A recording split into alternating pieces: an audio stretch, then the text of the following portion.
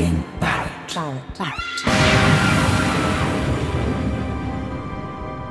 My name is Elgin Barrett, and today's story takes us to a rundown pharmacy, an old-fashioned chemist shop at the dead end of a dying high street. It's the kind of place you would walk past without a second glance, but within, things may not be quite as they appear. I'll tell you this one myself. It's called The Purgatories of Mr Vine. This old chemist shop has been my entire world for longer than I care to think about.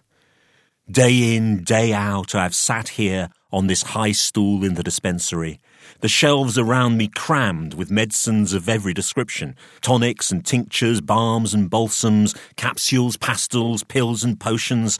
There was a time when I could have given you chapter and verse on every one, dosages and risks, allergies, side effects, anything you asked me. But these days, I struggle to remember what any of the damn things are for. I look around me and despair, for all is in complete disarray. My dispensing bench is strewn with stopperless bottles and lidless pots, part-pop blister packs, half-squeezed tubes, open jars of crusting ointment. Behind me, the sink overflows with unwashed crockery. On the floor are piles of papers and prescriptions and unopened post. It is an abysmal state of affairs. But what can I say? I hold my hands up. I am a total disgrace to my profession, I know. And yet, all I do is sit here, locked up inside my head, the same thoughts chasing one another, round and round, pinballing off the inside of my skull.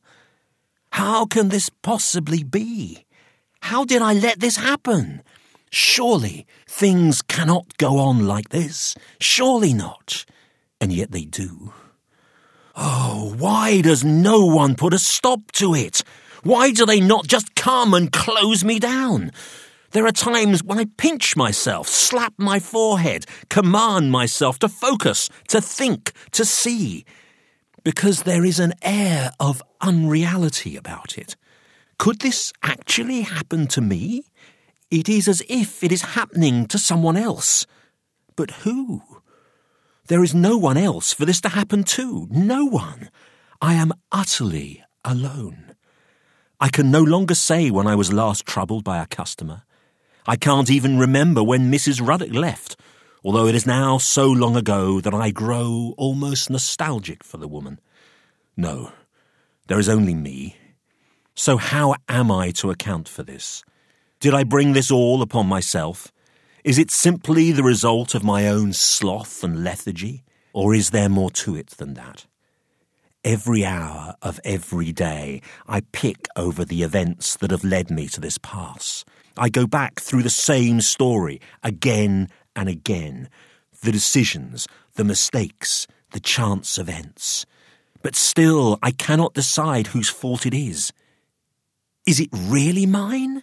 Or is this all the doing of Mr. Derek Vine?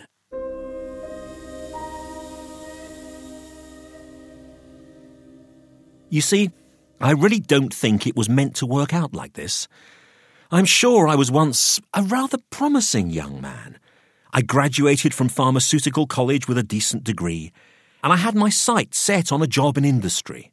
The corporate sector, that was the thing, not the humble high street chemist shop. I remember I sent off applications to all the titans of big pharma, to clinical research labs, to government and industry. And while I waited for the job offers to tumble in, I signed on with an agency who worked to tide me over.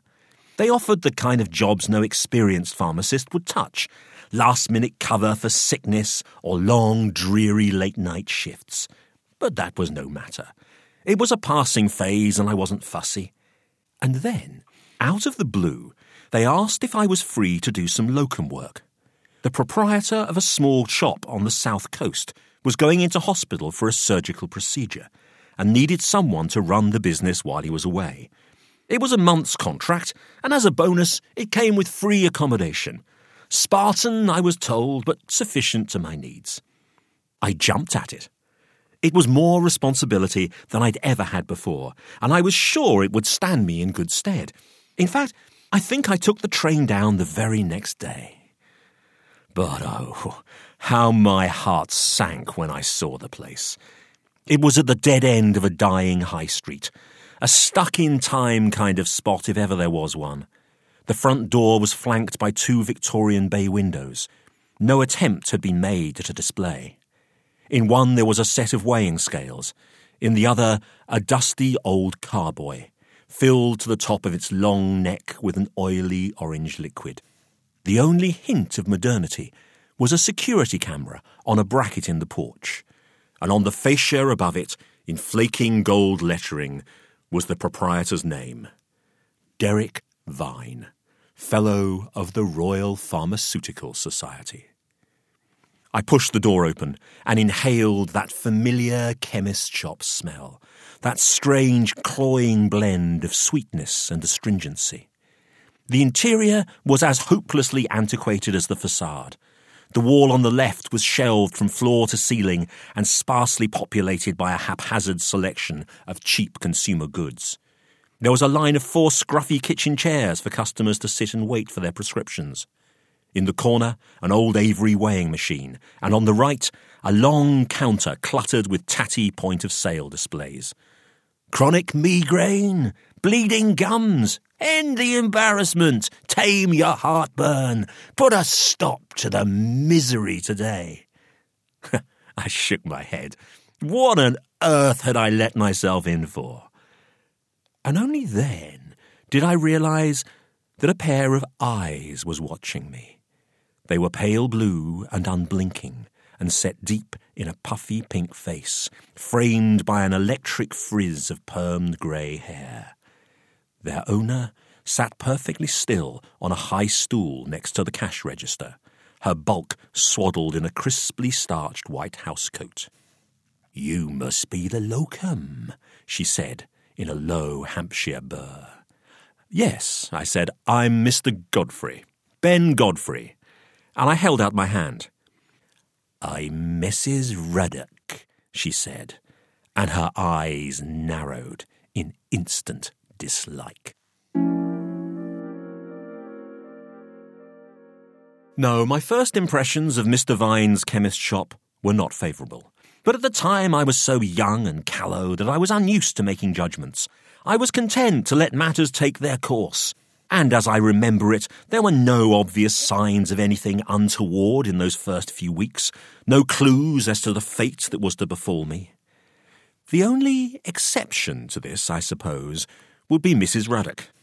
She was the one and only member of staff, and clearly as much a part of the establishment as the fixtures and fittings. She rarely moved from her stool behind the counter, but when she did, she would groan and sigh as she heaved her large frame around the shop. Yes, there was always something rather unnerving about her. And it wasn't just her sarcastic deference to my qualifications, or the eye-rolling contempt with which she treated the mildest request for assistance. No, the strangest thing was her fanatical devotion to Mr. Vine. I grew heartily sick of hearing that Mr. Vine would not wish it, or that is not Mr. Vine's way. But if I were foolish enough to demur, she would fix me with that fierce, level gaze of hers, and mutter very quietly, "Mr. Vine is a far more brilliant gentleman than the likes of you will ever be." And as she said it, her eyes would take on a distant look, and her face would be illuminated by something almost like a smile. But apart from that, I can recall nothing of special interest from those early days. The shop was never busy, and at Mrs. Ruddock's insistence, I remained in the dispensary, while she attended to the very few customers who came in.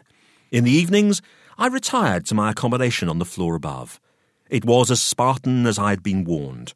No more than a bed-sitting room, a tiny kitchenette, and a shower room with badly mildewed walls. An utterly unmemorable place, mean, dilapidated and squalid. From the moment I first set foot there, I couldn't wait to leave.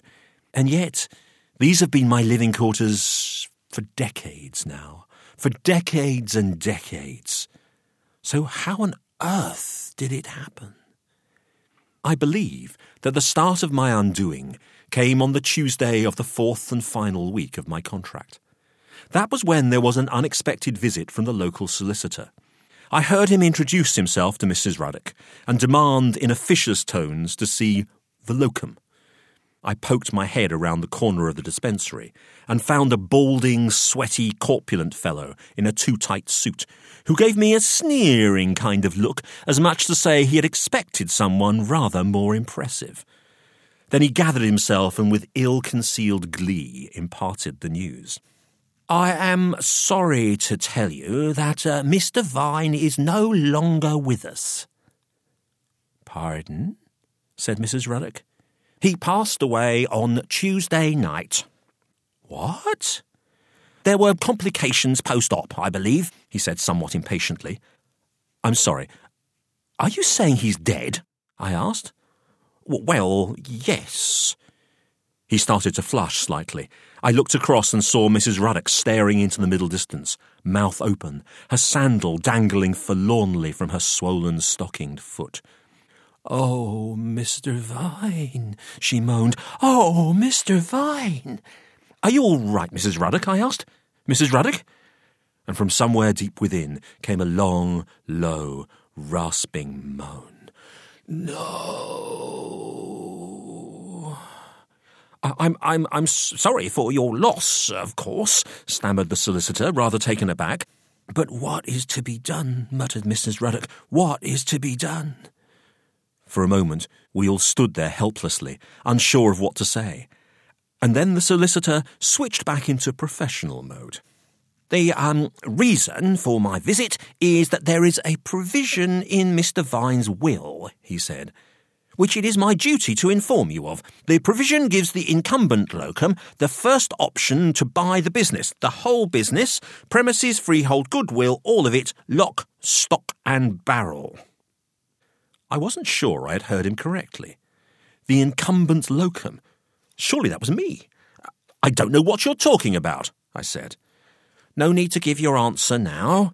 He slapped a fat envelope on the counter. "It's all there in black and white. Have a look through and give me a call. In my opinion, it is a most attractive proposition." And with that, he retreated rapidly towards the door. I'm not sure how long Mrs. Ruddock and I remained without moving, but it was she who finally broke the silence. "Would it be all right, Mr. Godfrey, if I were to take a half-day's holiday this afternoon?" "Of course, Mrs. Ruddock, of course. Go now. I shall manage fine by myself." I can remember little about the rest of the day, although I do know that the solicitor's envelope lay unopened on the dispensing bench that evening. However attractive the proposal might be, I simply wasn't interested. As I've said, I had no intention of pursuing a career in retail pharmacy, and if I were to change my mind, it would have to be for a rather better prospect than the old chemist shop of Mr. Derek Vine. But when I came downstairs the following morning, my curiosity got the better of me. I made myself a mug of tea, tore open the envelope, and started to skim the bundle of pages. And the more I read, the more I could see the solicitor was right. It really was an attractive proposal. The asking price was ridiculously low, and both the turnover and profit were rather high. Astonishingly high, in fact. I looked through it again more closely this time, but I could find no obvious drawbacks, no catches. Indeed, on second reading, it seemed an even more tempting proposition than on the first. Of course, it would be a departure from the path I had envisaged for myself. But what of it? How often would a chance like this just fall into my lap? I studied the figures again, and by the time I had finished my third mug of tea, I had persuaded myself I would be mad to turn it down. That lunchtime, I called the bank and inquired about a loan. And that's how I found myself the owner of Mr. Derek Vine's pharmacy at such a tender age, without fully understanding how it had come to pass, without knowing that the trap had been sprung, without realizing that the walls were already closing in.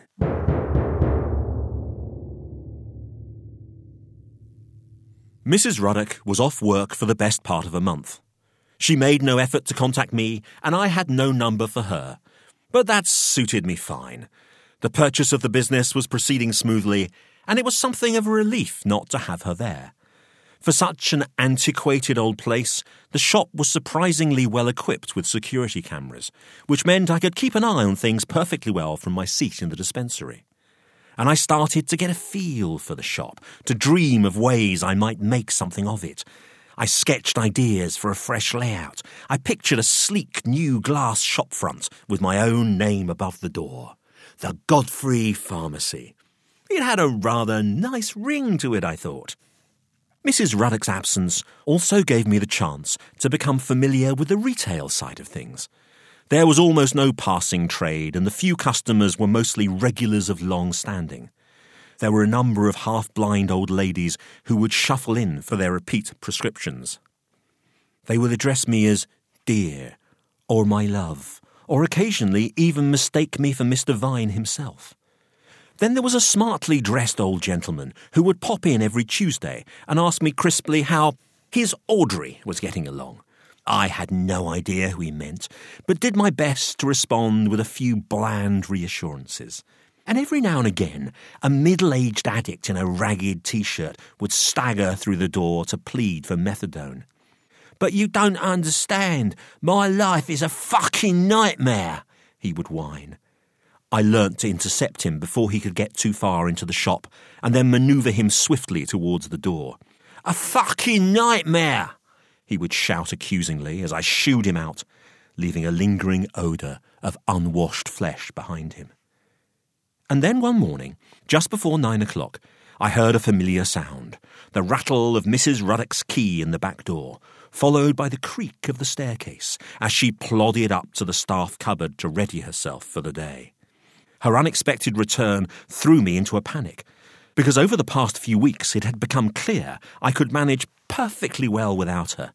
She had no part in my plans for the future of the Godfrey Pharmacy, and if I was going to let her go, surely now was the time to do it, now before she could settle back into her old routine again. But how would I broach the subject? How would I phrase it? I knew it would only take her a minute or two to change into her white coat, and then she would trudge downstairs again. I commanded myself to man up, to confront her, to do it now. The back door of the dispensary opened. "Good morning, Mrs. Ruddock," I said. "It is if you say so, Mr. Godfrey," she muttered, brushing past me. I started. But the dogged look, the resentful familiarity with which she heaved herself onto her stool, the sullen entitlement with which she surveyed her domain, all conspired to render me speechless. I foolishly repeated. She turned and treated me to a level gaze of those pale blue eyes, and then she half raised an eyebrow, as if daring me to continue. "Yes, It was no good. I just didn't have the courage for it. I made an excuse and retreated back into the dispensary. I regretted my lack of resolve immediately. Mrs. Ruddock lost no time in letting me know my unworthiness for my new role. The wisdom of Mr. Vine was cited more frequently than ever. There was constant sighing and tutting as she returned items I'd moved to their former positions. Any suggestions for change were met with a stony silence, and requests for information or assistance were, as usual, batted away with disdain. I cursed myself for missing my moment, but told myself I would find another. And anyway, there was no need to rush. I could afford to take my time. The new shop front, the new name, all that could wait. Because let's face it, I had landed on my feet. Because, although it was a shabby, run-down old place, the monthly bank statements were already showing it to be just as profitable as the accounts had promised, if not more so. This was a little puzzling, of course, for a shop with such pitifully low footfall, but who was I to question my good fortune? Leave things be, I told myself. And so the weeks passed. Mrs. Ruddock and I maintained an uneasy truce. She on her high stool at the counter, I on mine in the dispensary. The old ladies shuffled in and recited the same endearments. The elderly gentleman came in and inquired after his Audrey. The middle-aged addict tried his luck and was summarily evicted. "But my life is a fucking nightmare!" "Out!" barked Mrs. Ruddock. And all this time, the money kept stacking up in the bank account. There was definitely something odd here, and I knew I should get to the bottom of it. I mean, what if there was some kind of mistake? What if I had to pay it all back? Eventually, I forced myself to sit down and have a proper look at the statement, to go through it line by line. It was a tedious process. The business, I discovered, relied mostly on regular monthly payments of varying amounts, but all of fairly significant sums. Who were these people, I wondered? And what were they paying for? But who was there to ask? Would the bank know? Why would they? Would Mrs. Ruddock? Even if she did, I was sure she would deny all knowledge. I could think of no way of addressing the mystery, but still it preyed on my mind. And then one morning, Mrs. Ruddock made a mistake. It seemed a trivial one at first, but it was a mistake that changed everything. I had left my seat in the dispensary to fetch something from my room upstairs, and when I got to the landing, I noticed the door of the staff cupboard was slightly ajar. For as long as I had been there, Mrs. Ruddock had been fastidious in keeping it locked. I couldn't resist. I crept along and peeked inside. On the floor was a jumble of her footwear, and hanging from the rail was a beige raincoat and 2 of the white housecoats she wore for work. I pulled them apart to see what else I could find, and noticed something odd about the back of the cupboard. I reached inside and tapped. It sounded hollow, and so I pushed. And what do you know? It swung back to reveal a narrow staircase, a staircase leading upwards. How extraordinary! There had been no reference to this in the floor plans I had seen when I'd bought the place. I checked behind me and listened for a moment. Then I ducked under the hanging rail and started to climb the stairs. From about halfway up, I could hear a faint electrical hum, and I began to detect a sharp, pungent odour, a definite chemical smell, some kind of aldehyde at a guess. At the top, I emerged into a long, low attic room. It was windowless, but glowed with a soft, diffuse light. It took a second or two for my eyes to become accustomed, and then I realised the light was coming from a number of computer screens. There must have been a dozen of them, maybe more, arranged in 2 rows facing each other. And as I walked cautiously down the aisle between them, I could see that each was showing a different image. One at the far end was displaying a striking kaleidoscopic pattern of rich dark greens and purples. Another had a view through some French windows of a lush green lawn. I stopped at a screen showing a huge beach with an old fort at the end of a long causeway. The tide was out because there were fishing boats and dinghies at various angles on the sand. And there were people too, dog walkers and bathers paddling in the distant surf. It was rather lovely, and I was tempted to stare for longer, but I reminded myself that time was short. I needed to be out of there before Mrs. Ruddock realised I was missing. I took another look around, and this time noticed something else rather strange. Every screen sat on top of a metal box.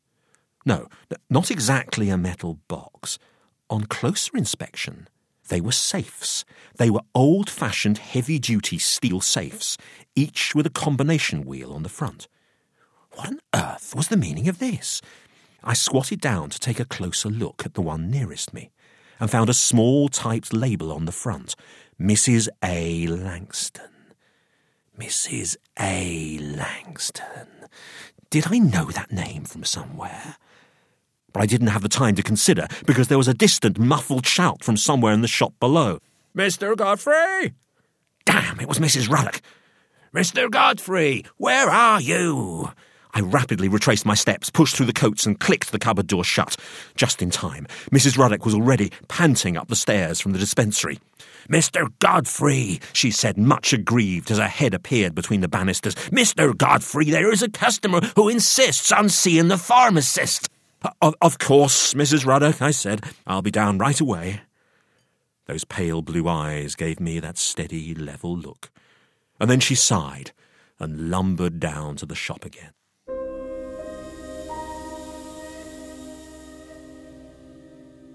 Mrs. Ruddock made no further mention of it. Her manner betrayed no hint that anything untoward had occurred. Once again, the staff cupboard remained firmly locked, and as the days passed, I tried to dismiss the incident from my mind. After all, perhaps I had simply wandered into the premises of an adjacent business by mistake. Might it not be a software company or a graphic design studio or something like that? Indeed, by the end of the week, I was entertaining the idea that it was a figment of my imagination, that I had dreamt the whole thing. But one detail nagged at me. The name on the front of the safe, Mrs. A. Langston. I'd seen it somewhere before, somewhere recently, I was sure of it. But where? And then it came to me. The bank statement. I checked, and there it was, a reference for one of the regular monthly payments, Mrs. Audrey Langston, 4807. Surely this was no coincidence. But what the connection might be, I had no idea. And then, the following Tuesday presented a chance to find out. Mrs. Ruddock was in the stockroom at the back of the shop when I heard someone rap on the counter on the other side of the dispensary wall. "Shop!" called an elderly male voice. I went round to see who it was. "Ah," he said, "I just popped in to see how my Audrey was doing." A penny dropped. I looked at him for a moment. "So, you must be Mr. Langston," I said. He looked perplexed. "Yes, of course. Is there anything wrong?" No, I'm the new proprietor, so I thought it was time I introduced myself. Ben Godfrey." A cloud passed across his face as I held out my hand. "But Mr. Vine?" "No longer with us, I'm afraid." "What?" His grip was suddenly tight enough to break my knuckles. "But Audrey!" I hesitated. His face was ashen. "He did explain to you," he said, a note of panic in his voice. "You do realise what you've taken on? You do realise?" I leant towards him, struggling to frame a question, and then there was a noise behind me. "Don't you go worrying about your Audrey, Mr. Langston," came Mrs. Ruddock's voice. "Everything is under control." Mr. Langston released his grip on my hand as Mrs. Ruddock planted herself next to me at the counter. "There is no cause for concern, Mr. Langston," she said, and then she turned and gave me her grimmest basilisk stare.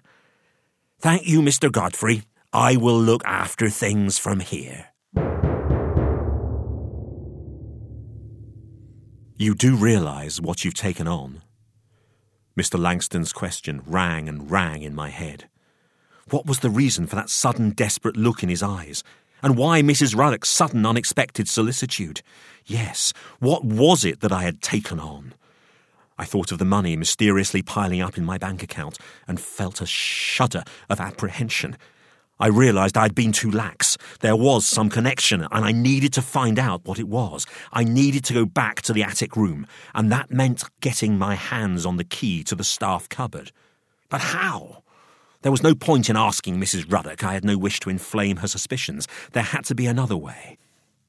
Over the next few days, I observed her intently.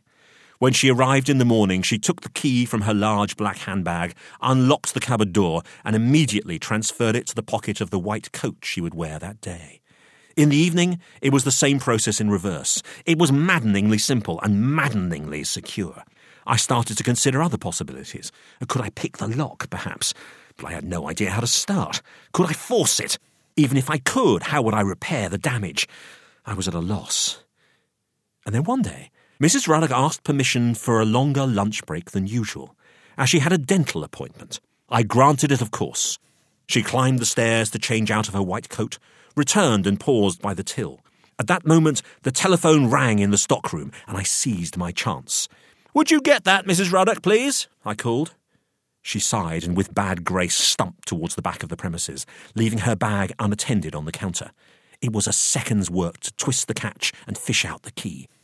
"If you're experiencing any pain," I said when she returned, "feel free to take the rest of the afternoon off." "Oh, don't you worry about me, Mr. Godfrey," she said. "I'm made of stern stuff." I watched her plod off down the road, and then I scribbled a note, "Back in 10 minutes," stuck it on the front door, and shot the bolt.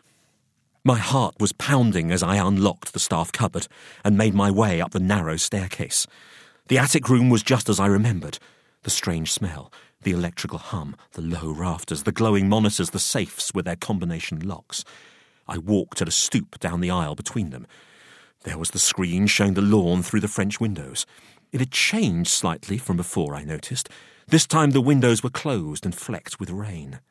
And on the other side of the aisle was the screen with the kaleidoscopic shapes. Although these were nothing like the ones I'd seen before, it was now a myriad of shards and fragments swirling around each other in opaline teardrops and vivid red crescents. And there were others, too, that I hadn't spotted previously. The view through a car windscreen as it drove through some remote moorland. A strange series of multicoloured interlocking globes.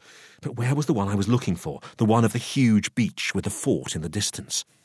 I almost didn't recognise it, because the tide was in now, the beach had vanished, the boats were afloat, and the fort stood on its own little island. I bent forward and checked the name on the fridge below. Yes, Mrs. A. Langston. This was the one I had come for, because the reference in the bank statement had been followed by a number, Audrey Langston 4807. And it was just a hunch, but it occurred to me that maybe, just maybe, it might yield something useful. I knelt down and turned the dial to 4, then 8, then 0. Could I sense something give within the mechanism?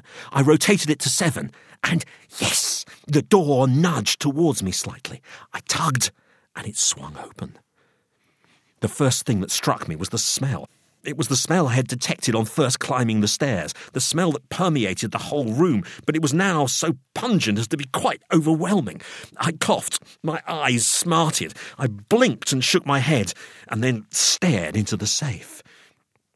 Within was a stainless steel vat about the size of a salad drawer, but it was difficult to make out much else. Cautiously, I gripped either side of the vat and tilted it towards me. It was 3/4 full of an opaque, slightly viscous liquid. I looked at it more closely and had the sense there was some kind of object in there. I rocked it gently from side to side to set a slight wave in motion. Yes, there was definitely something. I tilted it at more of an angle to bring the liquid up to the brim. What was it? What on earth was it? And then there was a noise behind me. "Mr. Godfrey! What do you think you're doing?" I turned my head with a jerk. "Mrs. Ruddock," I said, and as I did, I lost my grip on the sides of the vat. It toppled forward, and the cool, strange-smelling fluid sloshed over my trousers. At the same time, the mysterious object spilled out. It was a roundish thing the size of a large grapefruit. It bounced in a rubbery kind of way as it hit the floor, and then came to an abrupt halt, restrained by a number of electrical wires to which it was attached. "You fool!" shouted Mrs. Ruddock, a note of wild hysteria in her voice. "You fool! What have you done?" The electrical frizz of her hair seemed to stand on end more than ever. Those cold blue eyes were wide with panic. She took a step towards the object and then raised her hands in a gesture of despair. Oh my! What are we to do? What are we to do?" And it was only at that moment I realised what the object was. It was a brain. And from its size, a human brain at that. I shuddered. It was naked and white and horribly, obscenely exposed as it lay on the splintered floorboards. "Put it back in the vat!" Mrs. Ruddock was yelling at me. "In the vat now! There is not a moment to lose!" The last thing I wanted to do was touch it, but such was the urgency of her tone that I obeyed without question. I clasped it in 2 hands. The fluid had left it smooth and slippery, and I held it as lightly as I could to avoid the sensation of my fingertips penetrating its bizarre corrugations. It seemed to me a sacred thing, inspiring reverence and terror in equal measure. It seemed like a shriveled, wrinkled relic. "I thought I told you to put it back in the vat!" barked Mrs. Ruddock as she lumbered towards me from the far corner of the room, a large Winchester bottle in her arms. I righted the vat with my knee. "Gently now," she said, "gently." My hands shaking, I lowered the brain into the vat. Then she unscrewed the cap of the Winchester and poured the foul-smelling liquid over it. "The poor love," she muttered as she did so. "The poor, dear love." When she had finished, she nodded for me to replace the vat in the safe, and then pushed the door shut and spun the combination. I hauled myself to my feet. and the two of us glared at one another. "Can you please tell me what is going on here, Mrs. Ruddock?" "I think it would be best, Mr. Godfrey," she said, "if you were to put this entire incident out of your mind. We will agree that nothing has happened, and we shall not speak of it again. Is that fair enough?" "No, Mrs. Ruddock," I said, "no, that is not fair enough. This is my business now. I have a right to know what is happening." "I'm sorry, but Mr. Vine would not wish it." "Oh, to hell with Mr. Vine! Just tell me!" Her face flushed, and she fixed me with her fiercest blue gaze. "Tell me what is going on," I repeated. "Take it from me, Mr. Godfrey, there is no need for you to know. Now, please." And she gestured towards the top of the staircase. But I wasn't having it. I looked around the room for something, anything that would force her to tell me. And that was when I noticed a number of cables running from the back of Mrs. Langston's safe to a bank of power sockets halfway up the wall. "You tell me, Mrs. Ruddock, or I switch it off." She looked shocked. "No, you can't do that." "I can, and I will. Now, tell me." I leant over and put my finger on the switch. "I mean it, Mrs. Ruddock." She put her head back and closed her eyes for a moment, and then looked at me again. "Very well. You will not thank me for it, though." I said nothing. My finger remained on the switch. I looked at her and waited. At last, she began. "For a number of years, Mr. Vine has run this facility for the benefit of a few select clients. You will already have gathered that Mr. Vine was no ordinary person. Over the years, he developed an entirely new technique for the preservation of the human brain, one that involved two significant innovations. I don't know if you are familiar with this field of endeavour, Mr. Godfrey, but until now, efforts to preserve human brains have focused on a method of deep freezing, known, I believe, as cryonics." I was so taken aback that all I could do was nod at her. "Mr. Vine's method," she continued, "is rather different.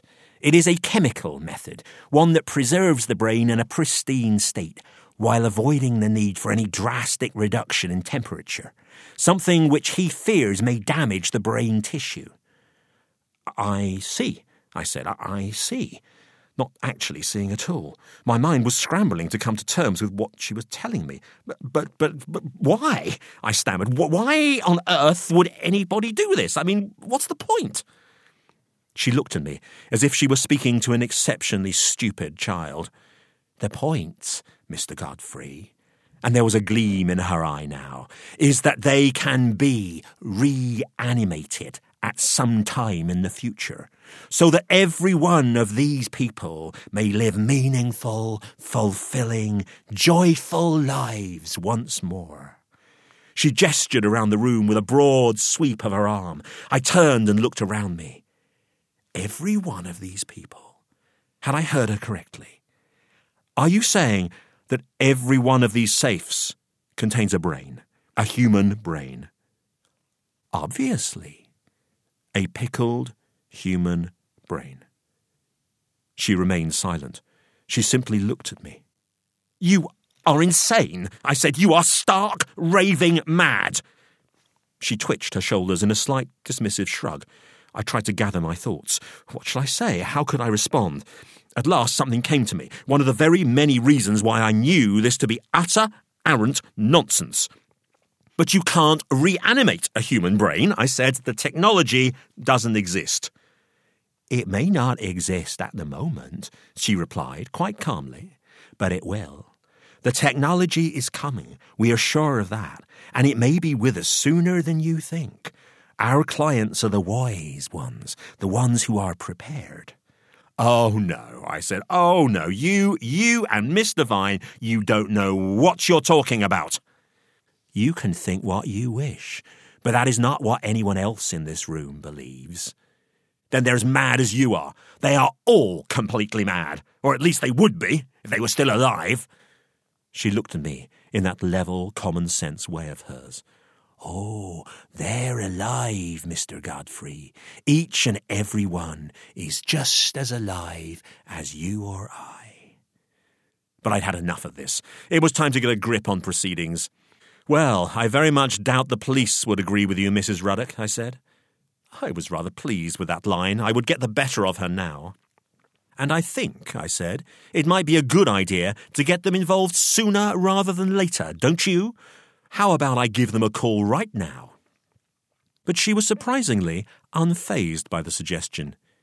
"If you wish," she sighed. "Although, as you say, this is your business now, Mr. Godfrey.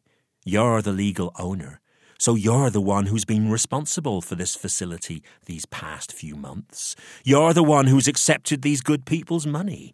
I imagine there will be quite a lot of explaining to do. Call the police if you wish, but I wouldn't be doing that if I were you." And as she said those words, I had the hideous, vertiginous sensation of a vast fissure, a giant chasm opening beneath my feet, the feeling of being suspended in midair, defenceless, powerless, without any understanding of what I was doing or how I'd got there. Because she was right. This was my responsibility now, wasn't it? Legally, financially, it was mine. I clasped my hands to the side of my head and lurched backwards down the aisle between the screens, trying to come to terms with the implications. Yes, Mrs. Ruddock was right. If I were to call the police, what could I possibly say? What did I expect them to do? I'm not sure how long I stood there, turning it over in my mind, but eventually another question occurred to me, one that I hadn't thought to ask before. "Mrs. Ruddock," I said. I turned to the spot at the top of the staircase where she had been standing. But she'd gone. "Mrs. Ruddock?" I listened hard and thought I could hear her footsteps somewhere below. I clattered down the narrow staircase, out through the cupboard and along the landing. "Mrs. Ruddock!" I raced down to the dispensary. I had to ask her, I had to know. "Mrs. Ruddock!" I ran past the counter and out into the porch. "Mrs. Ruddock!" I yelled. "Mrs. Ruddock! You said there were 2 innovations, but you didn't tell me about the other. What was Mr. Vine's second innovation?" But the street was empty. "Mrs. Ruddock! For heaven's sake, what was the second innovation?" It was too late, though. She was gone. The thread was broken. I was on my own. And from that moment on, I always have been. It was quite some time before I could bring myself to face the attic room again. I tried to block out the horror of that lunchtime. I tried to persuade myself that none of it had happened, that it was all a figment of my imagination, nothing but a bad dream. But it was no good. The facts could not be denied. Mrs. Ruddock had not returned, and the door to the staff cupboard stood wide open now. But worse than anything else was my rage at the trap I had unwittingly fallen into. Hour after hour, I sat at the dispensing bench in a fury, my fists clenched, my mind seething. It was the sheer, monumental unfairness of it all, that this was all now somehow my responsibility, that if it were ever discovered, mine would be the blame, the guilt, the opprobrium, because the authorities would see it no other way. How could they? But at the same time, how could this possibly have happened to me? What had I done to deserve it? It was all just so hopelessly, outrageously unfair. It took me over a month, but eventually I forced myself to climb the narrow staircase again. I willed, I urged, I prayed with every step that it would all be gone, that I would find nothing there. But of course, it was all just as I had left it. The same smell, the same hum. I didn't allow myself to look at the screens or the typewritten names on the safes. I paced slowly up and down the aisle, trying to master my emotions, control my thoughts. And then something came to me. I stopped. What was it? An intuition, no more than that. I closed my eyes and concentrated. At first there was just blankness, emptiness, and then the faintest of intimations. It was like a rumble too low to be audible, or an unseen door opening in a far distant corridor. I had the sense of something adrift somewhere in the pitch black. It was not a coherent feeling, more like a yearning or an ache. I opened my eyes and looked around, and in that moment I felt some kind of bond with these people, these lost souls in their boxes, these poor, deluded fools. They were my responsibility now. There was no getting away from it. For whatever reason, they had put their faith in Mr. Vine, and somehow I had inherited it. I felt something like a duty of care towards them. Because what would it be like to be shut away in a metal box in the forlorn hope, the vain belief, that at some point you would see the light of day, you would live, you would breathe again? I couldn't help myself. I felt sorry for them. I turned and looked at the screen nearest me. Ever since Mrs. Ruddock left, I'd been puzzling over what the screens might be for, and I'd become convinced that this was the second of Mr. Vine's 2 innovations. I thought of the wires I'd seen attached to Mrs. Langston's brain as it lay on the wooden floor, and told myself that it had to be. But to what end? Was this a way of providing the brains with some kind of stimulation? Perhaps he imagined he was keeping them entertained, or perhaps he thought he could provide them with the illusion of the lives they had left behind. The screen I was looking at was one I'd seen before, the one showing the view through some French windows of a long green lawn. It was not quite as I remembered it. A large shaggy dog was now asleep in a patch of shade about halfway down, and the hollyhocks and roses in the flower beds had come into bloom. It was all rather nice. Idyllic, you might say. I bent down and read the name taped on the safe beneath. Mr. C. Nesbit. Yes, I could imagine Mr. Nesbit sitting in his favourite armchair and enjoying this view. I guessed it might once have been his own back garden. So was this what he was watching now? Was that what Mr. Vine intended, at least? Presumably, yes. But what would it be like, I wondered? What would it be like if this was the only view you ever saw? If this was the only view and there was no prospect of any other? I turned my head and observed the next screen. It was another I had noticed before, the one with the kaleidoscopic pattern, but now changed utterly. It was now all lozenges of flaming orange, interspersed with diamonds of icy blue. I stared at it for a while and realised it was changing with almost imperceptible slowness. The orange edges were reddening slightly, the diamonds deforming infinitesimally. There was an eerie beauty to it, but I wondered, how long had this poor soul been watching? Come to that, what would it be like for Mrs. Langston, at the top of her beautiful beach, the fort in the distance, the boats, the bathers, the dog-walkers, and the tide slowly approaching, slowly withdrawing? Yes, it would be a pleasure for a few hours, maybe, a few days even. But after that, after weeks and months and years of it, with no purpose, no control, no end in sight, what would it be like then? It came to me as I stood there.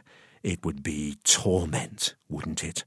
An everlasting agony of frustration and boredom, because that's what these poor souls had been subjected to.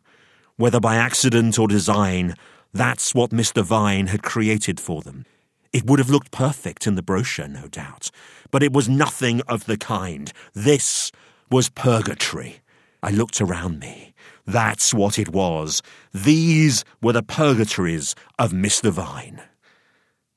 And then the absurdity of it all struck me. What was I thinking? I laughed out loud at my own folly, because I was getting carried away here, wasn't I? Because this could not be purgatory. Obviously, that was nonsense. It was all nonsense. Mr. Vine might have been a very brilliant man, but the technology to do any of this did not exist. I was sure of it. There was no way these poor souls were still alive. These poor deluded fools were no more alive than the steel boxes that contained their remains. The place was a meat locker. I needed to be realistic. That was the nature of the horror I had to confront. That was what I had to deal with. I walked slowly up and down the aisle again, and came to a halt at the far end. There was a screen I had never paid attention to before, and why would I? It was a view of no interest whatsoever. But this time, for the first time, I looked at it. In fact, I stared at it. I stared at it dumbfounded, because it was the view of the shelves in the dispensary. The view I had looked at day after day for longer than I could remember. The tablet bottles and drums of pills, the jars of ointment, the blister packs of capsules. What on earth was it doing on this screen?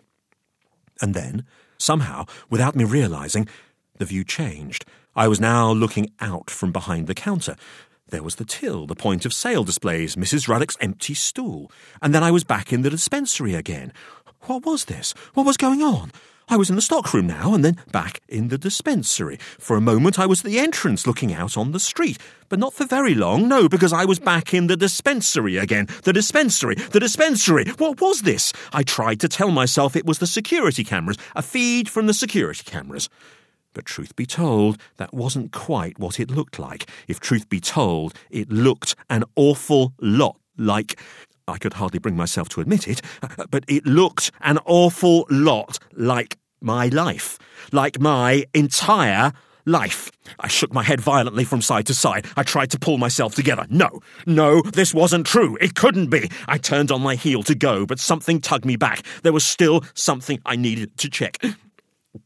I felt physically sick as I bent forward to look at the safe beneath the screen. And there it was. A small, fading, typewritten label. A label just like all the others. And on it were the words, Mr. B. Godfrey. Mr. B. Godfrey. Me. I reeled down the stairs like a drunk. I staggered into the dispensary as if I'd been punched in the face. No, surely not. It was all stupid, ridiculous, preposterous, arrant nonsense. It could not be me in there. I refused to believe it. I refuse! I yelled. Do you hear me, Mr. Vine? I refuse to believe it! I clambered onto my stool and put my head in my hands. This is a joke, I told myself, an elaborate, practical joke. Although who exactly would find it funny, I couldn't say.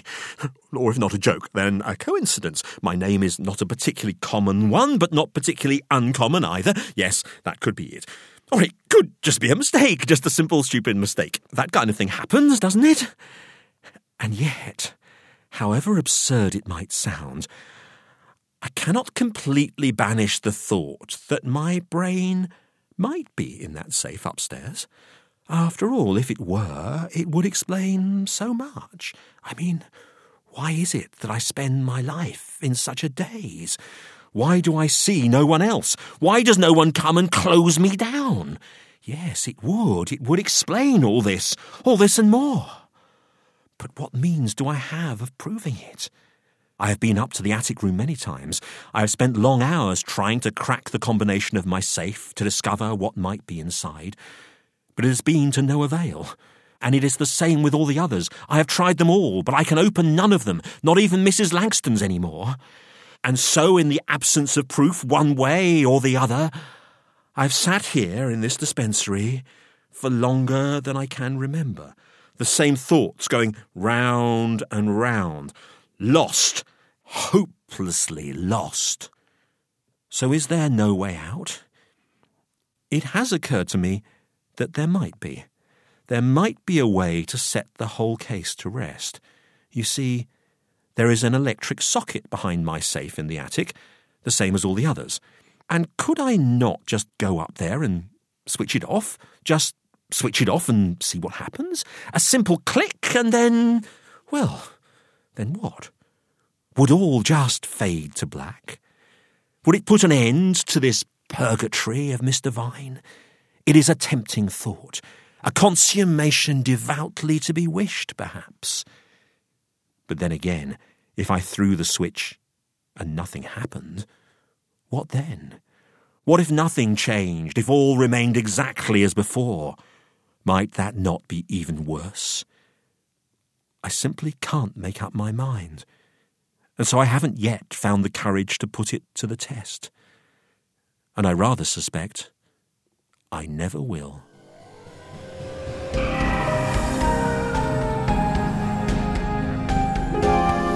The Purgatories of Mr. Vine was written and performed by Elgin Barrett.